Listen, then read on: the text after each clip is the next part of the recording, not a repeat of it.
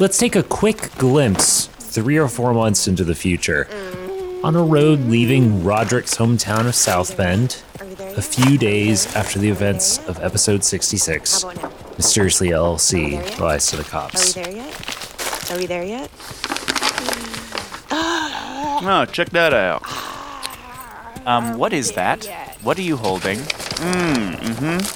Hey, y'all mind if I split for a bit? Just a quick minute. Forgot about it. I had to make a little delivery.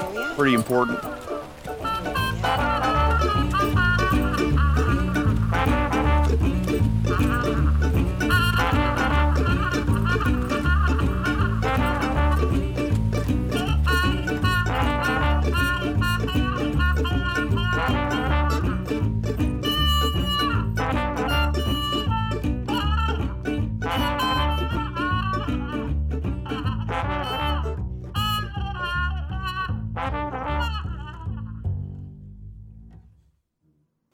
Are we there yet?